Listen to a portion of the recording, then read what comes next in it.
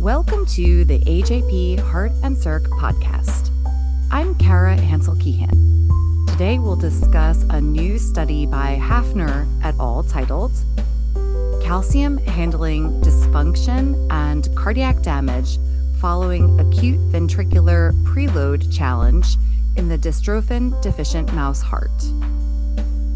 This article was published October 18th, 2023 in the AJP Heart and Circ Call for Papers on excitation-contraction coupling, electrophysiology, and arrhythmias. Joining us today are Associate Editor Dr. Crystal Ripplinger, author Dr. Tim Domeyer, and expert Dr. Dwayne Townsend. Let's get started. Crystal? Thanks, Kara, and thanks to Tim and Dwayne for joining us today. Today, we're going to be discussing cardiac calcium mishandling and damage in the setting of Duchenne muscular dystrophy, or also known as DMD, and specifically using a genetic mouse model of DMD crossed with a mouse that expresses a genetically encoded calcium indicator. Tim and his colleagues investigated changes in intracellular calcium handling in response to increased preload. So Tim, can you briefly explain your approach and some of the major findings of this study? Thanks, Crystal. Sure. Our goal was to use this mouse model to examine the effects of a left ventricular preload challenge on calcium homeostasis in the left ventricle. We cannulated the aorta to do this, and then we also cannulated the left atrium of the hearts so we could control preload pressure, and we monitored left ventricular pressure and cardiac ECGs. After the preload challenge, we monitored lactate dehydrogenase release as an index of cardiac damage, and then quickly moved the preparation to an adjacent confocal microscopy room so we could image the cardiomyocyte calcium handling. In the study, there were some experimental results that we anticipated based on the literature, which included that following the preload challenge, hearts of the DMD mice released significantly more lactate dehydrogenase than hearts of the normal mice. This indicated cardiac damage. We also observed populations of cardiomyocytes with dysfunctional calcium homeostasis, including calcium waves and overall generalized calcium overload. So these findings are consistent with the calcium overload hypothesis of disease in muscular dystrophy. Furthermore, the data are also indicative that the dystrophic heart is inherently susceptible to preload-induced ventricular arrhythmias, as we saw significant bouts of premature ventricular contractions, as well as salvos of premature ventricular contractions. Now, there were some unexpected findings as well, and the major unexpected finding was that after the sustained preload challenge, many of the cells didn't appear to have any GCAMP fluorescence. In control experiments, the GCAMP signal appeared uniform across the myocardium in both groups, which leads us to believe that the dystrophic myocytes either exhibited a transient loss in membrane integrity or there was cell death and a loss of the myocardium after the challenge. If the latter mechanism is the cause, we may actually be underestimating the extent of calcium overload in the present study. And finally, we find it intriguing that the contractile function of the hearts was not different between the dystrophic hearts and the normal hearts. And most notably, the contractile function was not different between the hearts after the preload challenge. We anticipated that the damage in the calcium handling would lead to a decline in systolic and or diastolic performance. And we plan on examining these unusual findings in follow-up studies. Thanks, Tim. As you stated, this study really demonstrates the calcium mishandling, and as you mentioned, this complete loss of calcium or GCAMP fluorescence in some areas of the DMD hearts following this acute preload challenge. Dwayne, can you comment on some of the potential mechanisms that might be underlying these observations induced by the preload challenge? Yeah, sure. So this is a really cool study. I really like this idea of measuring calcium in vivo inside the beating heart. So I think that's it's really neat. So the big question is, what is in these empty spaces, right? They used all these myocytes. They used to be full of fluorescent dye, and now they're empty. Where did that fluorescent dye go? So some of the question is, did they ever have it, right? So 20% of the myocardium don't express the G-camp in the first place. So maybe there's some differential distribution within the dystrophic heart. This seems a little unlikely because as Tim shows, that there's sort of this uniform expression before we stretch them. So then it's kind of makes this suggestion, well, maybe there's something about the stretch. Another possibility that we've seen in our work is actually that the dystrophic mice, at least in our hands, when we give them this tamoxifen, which we use to turn on the G-camp, you can read the paper. It's kind of a clever trick. But sometimes it causes disease in the MDX. And so we would get scarring, and we would have these areas of just scar tissue on our hearts. And we never really looked at just the epicardium, so I don't know really what was happening there. But that's another possibility. Okay, those are kind of the boring, experimental reasons why there might be these holes. So the really cool question is, are we really injuring them? If we, and I don't know, Tim, maybe you could answer this, did you ever look at the perfusate or the effluent to see, do you get fluorescent dye coming out of the heart?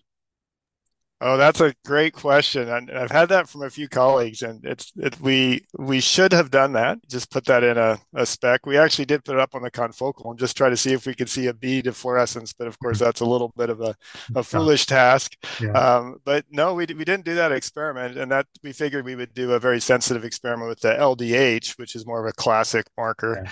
But with respect to visual appearance, you can visually see damage occurring in the MDX 4CV hearts during the challenge.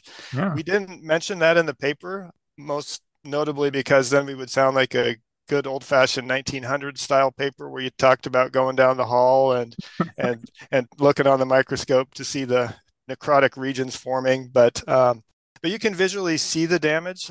And so we decided we'd try to do the more elegant approach with the G-camp imaging. But of course, our real intent was to look at the calcium, not to look at the empty spaces, but they just happen to be something that pops up, as often happens in science. Some of my favorite papers are from the 1900s, right? Where you're just figuring out, oh, geez, that's how they did it. Like back in the day, you didn't have to pretend you were perfect, right? You could actually say, oh, well, this crazy thing happened, but look what we learned. Absolutely. Okay, anyway, for the calcium field, that's what our field is based on with Sidney Ringer and the contaminated pipes, right? Exactly. That's my favorite story. I love telling that. Maybe sometime we'll share it with the rest of the audience.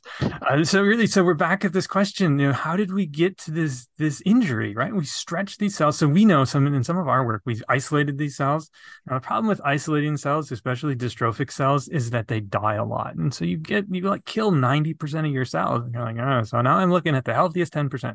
But even in the healthiest 10%, if we grab those cells and we stretch them, magical ways of doing this, right? We can stretch the individual cells. And so if we just stretch them, if you stretch an MDX cell, it'll blow up all by itself. So all it takes is a stretch in an isolated cell. And so now to see this in the heart actually happening, right, where you've got 100% of these cells available, I think that's really cool to be able to demonstrate that. And we'd seen that in some of our other studies where we'd taken these, instead of using we still use preload. We use the word preload, but we put a balloon inside the ventricle, and then we would expand that balloon. And we'd shown that these MDX hearts, they actually had lower compliance. So they got bigger soon. And so we're trying to make sense of that. And so it's kind of consistent with this idea that maybe we're killing myocytes and just ripping past them. And that's what we were looking at. And so that's really something interesting. So some of the other possibilities that we should probably also think about is because they're dystrophic cells and they're potentially susceptible to injury. The cells you're looking at are the first maybe 4 or 5 layers of cells. And if these cells, when you're just moving the heart around, squish, squish, squish, you squish them and then they get damaged that way.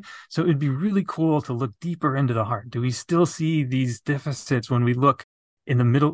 The middle of the heart's probably harder, but a little bit deeper. Could that be potentially just an artifact of just we're squishing the outside? Part of the problem is you see a lot of empty space, right? But you don't see contractile deficits. So then I'm kind of like, how much of the heart are we really jacking up here? And so it can't be that much, right? Because if it was a lot, they shouldn't contract as well, and you'd maybe have way more arrhythmias and stuff like that. The other possibility is sort of a unique aspect of this preparation, right? So you take the heart out of the mouse and you're perfusing it with, I think it was like 60 millimeters of mercury pressure to perfuse the tissue to make sure it gets oxygen and is able to eat and all that stuff that heart needs to do. And then when you add the preload, you add 20 millimeters of mercury in the LV, right? So now that really decreases the arterial venous perfusion gradient. And it's possible that the dystrophic heart, which we already know is kind of on edge, just doesn't tolerate that poor perfusion that would be associated with that reduction and so I mean, it's clearly something we could look at, but I think it's still a really cool thing. So anyway, that's some of the my thinking, at least when I read the paper. I was like, oh, thinking about all of these things. And mechanistically, I think there's a lot of interesting things going on. It's really great to see some of the stuff we'd seen in isolated cells being recapitulated in the intact organ. That's really interesting commentary, Dwayne, and I appreciate many of the comments and critiques. Now, one of the major critiques that we have as a lab is that our microscope is facing the wrong direction. And really, from the point of view of microscopy, you would want to use an upright microscope for this, because then your cannula can be in the right spot, and then you can do this before, during, and after the challenge. And that's really the approach that I think will get to a lot of the critiques that will come out of this that are very valid critiques of the present work. And we can answer a lot of the questions if we just switch to imaging modality. Having that cover slip there and having the heart rest against it, in the imaging, we can't get our cannula, all of the cannula in there. We can keep the aortic cannula, but the preload cannula, we just can't physically do that based on the mechanics of the preparation. So I do think that will accelerate a lot of the studies, and we're eagerly awaiting more animals in the colony to start working on some of these interesting ideas that have come out of the critiques from the review team.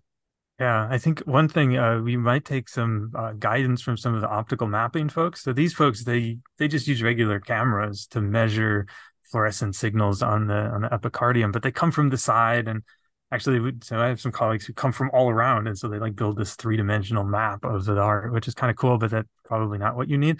But really coming at it from the side might be an interesting way to do it, but that would require you to build your own microscope, which might be a challenge. All right. Well, thank you both for a lot of those interesting points of discussion regarding the experimental design of the study.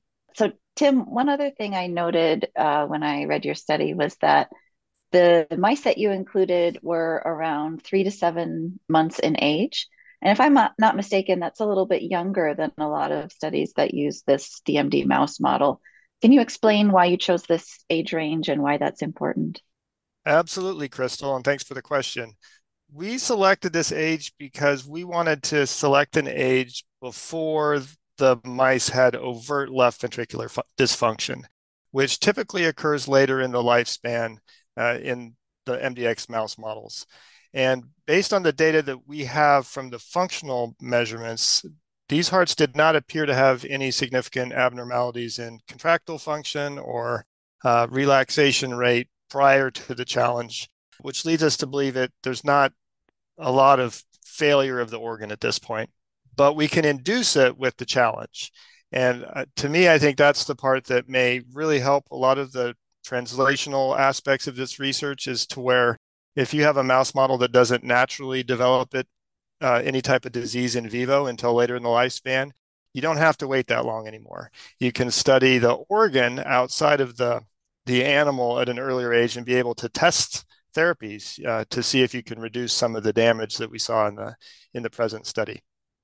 So we've already discussed the study design a little bit and the role of this increased preload challenge, which consisted of 20 millimeters of mercury for 30 minutes. Dwayne, do you have any thoughts on the physiological relevance of this preload challenge in DMD and whether we might expect to see similar results with different sort of mechanical stress in the DMD hearts? Yeah, so this is a great question. Of course, this is what it's all about, right? Is how do we understand this disease better from this study, right? And so this idea of mechanical stretch and stress on these myocytes, how does that play a role? And I think it's important to kind of think about how does this disease sort of manifest itself, right? And so what do we see clinically? So clinically, the hearts actually don't really play that much of a role when we think about it. So these kids, Duchenne is a genetic disease. It affects primarily children. So they're diagnosed when they're 3, 4 years of age or something around that age. Most of them are in a wheelchair by the time they're 12 years of age. But importantly, by the time they're 18, 90% of them will have cardiomyopathy.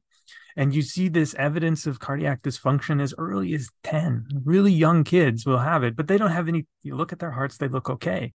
And so that's always been, it's been a problem historically. It's that we hadn't recognized heart failure as a problem in these patients because they're in wheelchairs. And you just don't recognize that hearts aren't doing their job until it's really too late.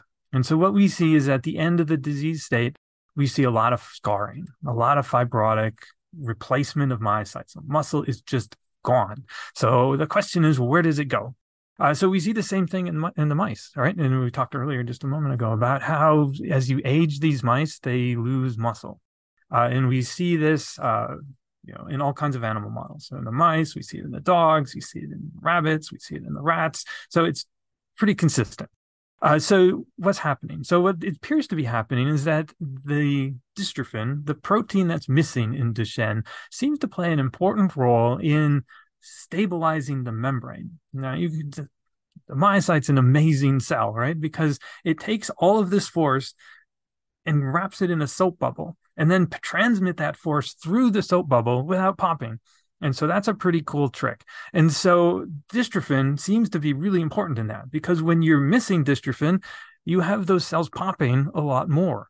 And so we think that that's probably a big part of what's going on here, is that the membrane fragility is allowing these cells and these myocytes to lose their membrane integrity.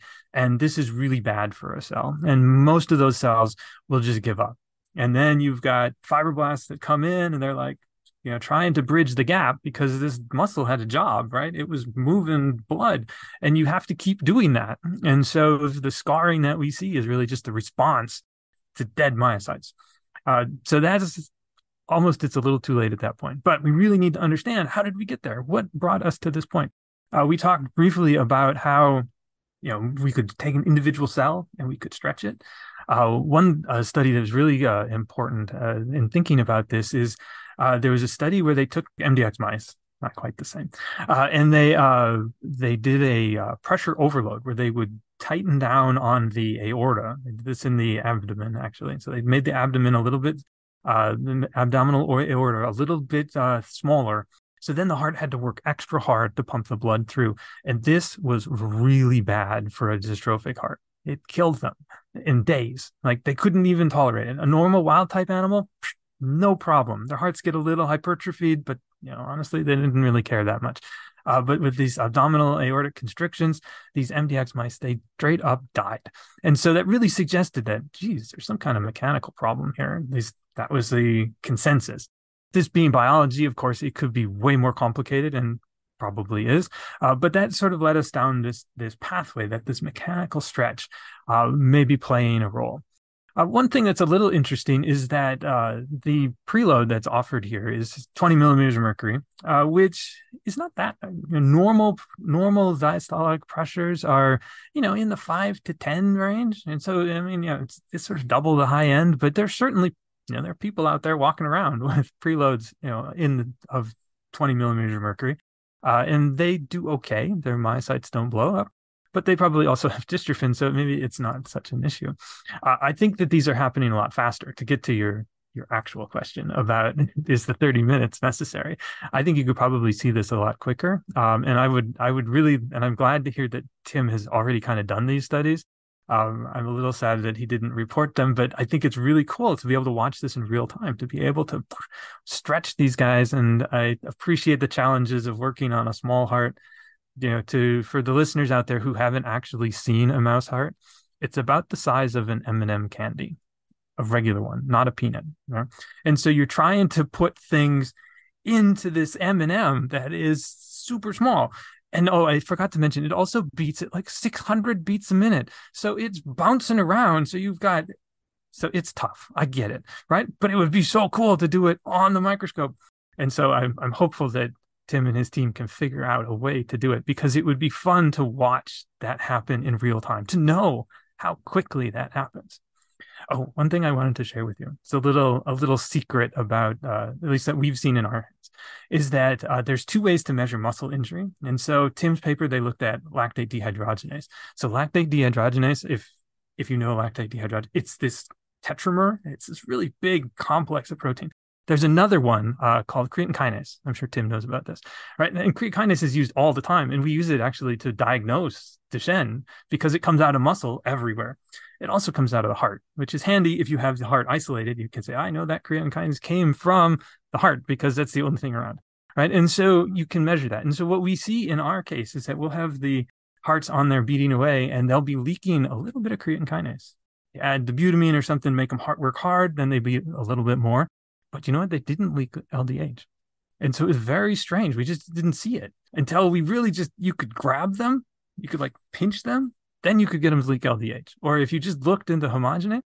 So I think that there's sort of this gradient between these two enzymes. And it might be cool to look at that in your studies, is to say, what was CK happening? CK is a tiny little enzyme. It's only a one little monomer. It's only, I don't know, at some point I had figured out how long it is, but you can look it up, right? It's kind of small. And then you have LDH, which is kind of big. And so then we could actually grade how big are the holes that are forming, which I think would be kind of cool to understand a little bit better about that. Dwayne has already kind of nicely explained to us some of the difficulties in working with isolated mouse hearts, which are akin to a little M&M beating at 600 beats per minute. So, Tim, I know we've already discussed some of the technical issues that you had to overcome to do this whole heart imaging. Was there anything else that you wanted to highlight on your approach? Yeah, I'd like to really give some credit to the research team for being able to do the experiments that Dwayne described, because these are tiny hearts. They are beating very fast. They're amazing little pumps. The amount of fluid that these tiny little M&M sized hearts can pump, it's just phenomenal if you sit there and watch it. And they were able to cannulate all of the right parts of these hearts, put all of these catheters in the right spot, and they were able to stop it from beating so they could image individual myocytes that are 100 microns long, micrometers. We're talking many of these fit on a period at the end of a sentence. So they're able to prevent this thing from contracting so they can see these individual cells behave. And that makes us excited to do a lot of the studies that Dwayne talked about, because if you think about that one cell that pops in the myocardium to begin with, when that cell pops, it starts overloading and contracting, and it starts pulling on its neighbors. And then those cells pop, and they probably start pulling on their neighbors. And so we really do want to watch this in real time to see exactly how we start having these cellular calcium overload events contributing to the contractile dysfunction, or at least the calcium handling dysfunction that we've seen, because we see sheets of cells that appear to be gone. And it makes sense if one of them started it and then it just killed off all of its neighbors that it was connected to. But these are just the wild ideas in our head right now with the GCAM parts that we really want to test with more experiments, and having some of this discussion is really helpful to get all these ideas out there. Thanks, Tim. And so, as you've highlighted, now you have these triple transgenic DMD mice that also express the GCAMP calcium reporter. You've established these technically challenging whole heart calcium imaging approaches. And so we've already talked about some of the things that you might want to do. Dwayne, do you have other thoughts on some of the most important unanswered questions in the field that might now be addressed with these new tools?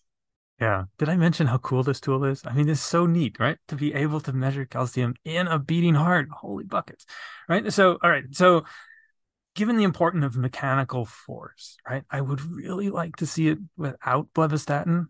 I know some of the optical mappers out there are shuddering at the thought. But if you could figure out a way, right, to follow them, maybe step back a little bit. Maybe you don't need like myocyte level resolution. Step back to a 4x, or maybe even just a 1x. 1x may be small, but step back, right? So you can see it and then let it move around, and then try to figure out how to track it somehow. I think that there would be a really cool way. The reason it's important, right, is because we need to see that force. That force is so important for understanding this disease. We know that force is really important. And if we get rid of the force, did we ever describe what blebistatin does? Right? So blebistatin, for the uninitiated. Stop sarcomeres from contracting, right? So they won't create force anymore. They still cycle calcium, which is still cool. Don't get me wrong, optimal people, it's still a neat thing. But when you're trying to understand the effects of force, we need myosin to be doing its job. And so that would be really cool. I'd really like to see that. Some of the things we kind of already talked about sort of stepping back, looking at different things, sparks. Do you think you could see sparks? Oh, that would be so cool, right? To be able to, we demonstrated on isolated cells that you could stretch them and they start making sparks. And it's really neat. And you can actually stop those sparks with antioxidants. It's crazy. Does that happen in vivo? Nobody knows. You could figure that out. That would be so cool. The other thing is looking at the passive calcium. So if you increase calcium, say, in the extracellular space, do you get more calcium inside? Do you see more death? Is that something that affects things? Looking at making these hearts work harder, right? Pushing them, you described earlier, right? These hearts, well, they get this reputation as sort of holding on and not having a really bad disease, but they are so on the edge. You push them a little bit and they start dying. Your myocytes die everywhere. We give these guys isobutyrenol to makes their heart beat hard and fast for just a couple hours, and they're blowing up like 20% of their cells. So they have a lot of injury happening. And these are mice that are supposedly don't have cardiac injury, right? But they're very much on the edge. So it'd be very cool in your study to be able to, in your model, to be able to look at what is the response to beta adrenergic stimulation. So that would be really cool. And the other thing is we speak as if we have money coming out of our ears, right? But to do a 2-photon or a light sheet to get into the depths of the myocytes, to be able to see where that's where the work is happening, right? In the core of the ventricle, and to be able to look inside there, whew, that would be great. That would be super exciting. Those are the things I'm looking for. We'll see if it happens, but they would really help us understand this disease state and understand how you go from a heart that is doing okay to a heart that's not doing okay. And then with that, we could then try to figure out how can we slow that down? How can we stop that process and keep those hearts doing okay? Well, thank you both so much for this really fascinating discussion. Do either of you have anything else to add? I would like to thank the peer reviewers on the manuscript for the insightful comments and suggestions. And in addition to improving the work, the reviews also provided several interesting directions to pursue in future investigations. And we're certainly excited to start many of these studies. And thanks to Dwayne for all the ideas and passion for the research projects that we would like to pursue in the future. Well, I would like to thank Tim and Dwayne for joining us today and sharing their thoughts on this exciting work. And I'll send it back to you, Kara. Thanks for listening to this episode of the AJP Heart and Circ podcast. Our theme music was written and performed by Ray Mitchell. Catch the latest episodes of our podcast at physiology.org/journal/AJP Heart.